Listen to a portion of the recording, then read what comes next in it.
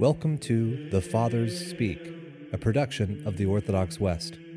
Each day, Father John Fenton reads a selection fitted to the Western liturgical calendar from one of the Fathers of the Church.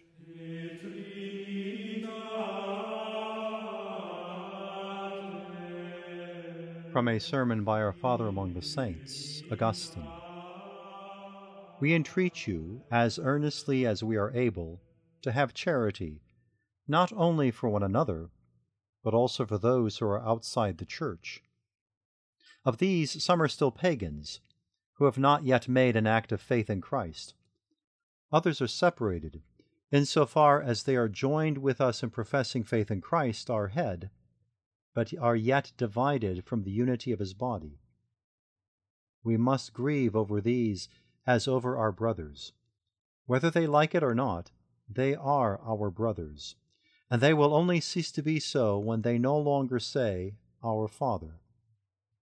The prophet refers to some men saying, When they say to you, You are not our brothers, you are to tell them, You are our brothers. Consider whom he intended by these words.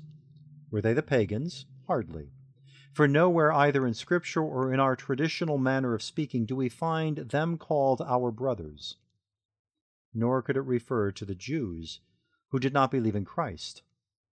Read St. Paul, and you will see that when he speaks of brothers, without any qualification, he refers always to Christians. For example, he says, Why do you judge your brother, or why do you despise your brother? And again, you perform iniquity and commit fraud, and this against your brothers. Those, then, who tell us, You are not our brothers, are saying that we are pagans. That is why they want to baptize us again, claiming that we do not have what they can give. Hence their error of denying that we are their brothers. Why, then, did the prophet tell us, Say to them, You are our brothers? It is because we acknowledge in them that which we do not repeat. By not recognizing our baptism, they deny that we are their brothers.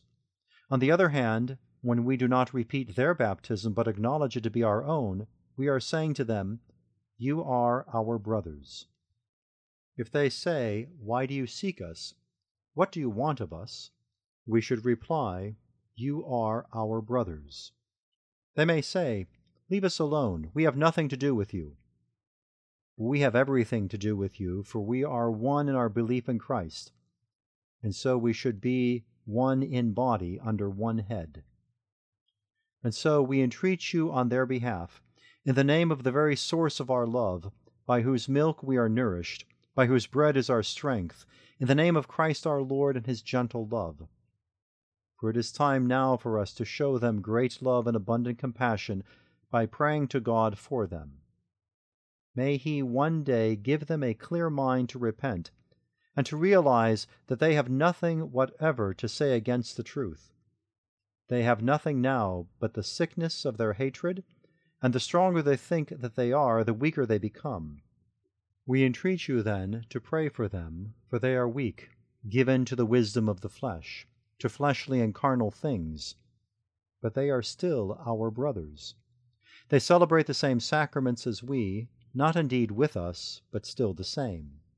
They respond with the same Amen, not with us, but still the same. And so pour out your hearts for them in prayer to God.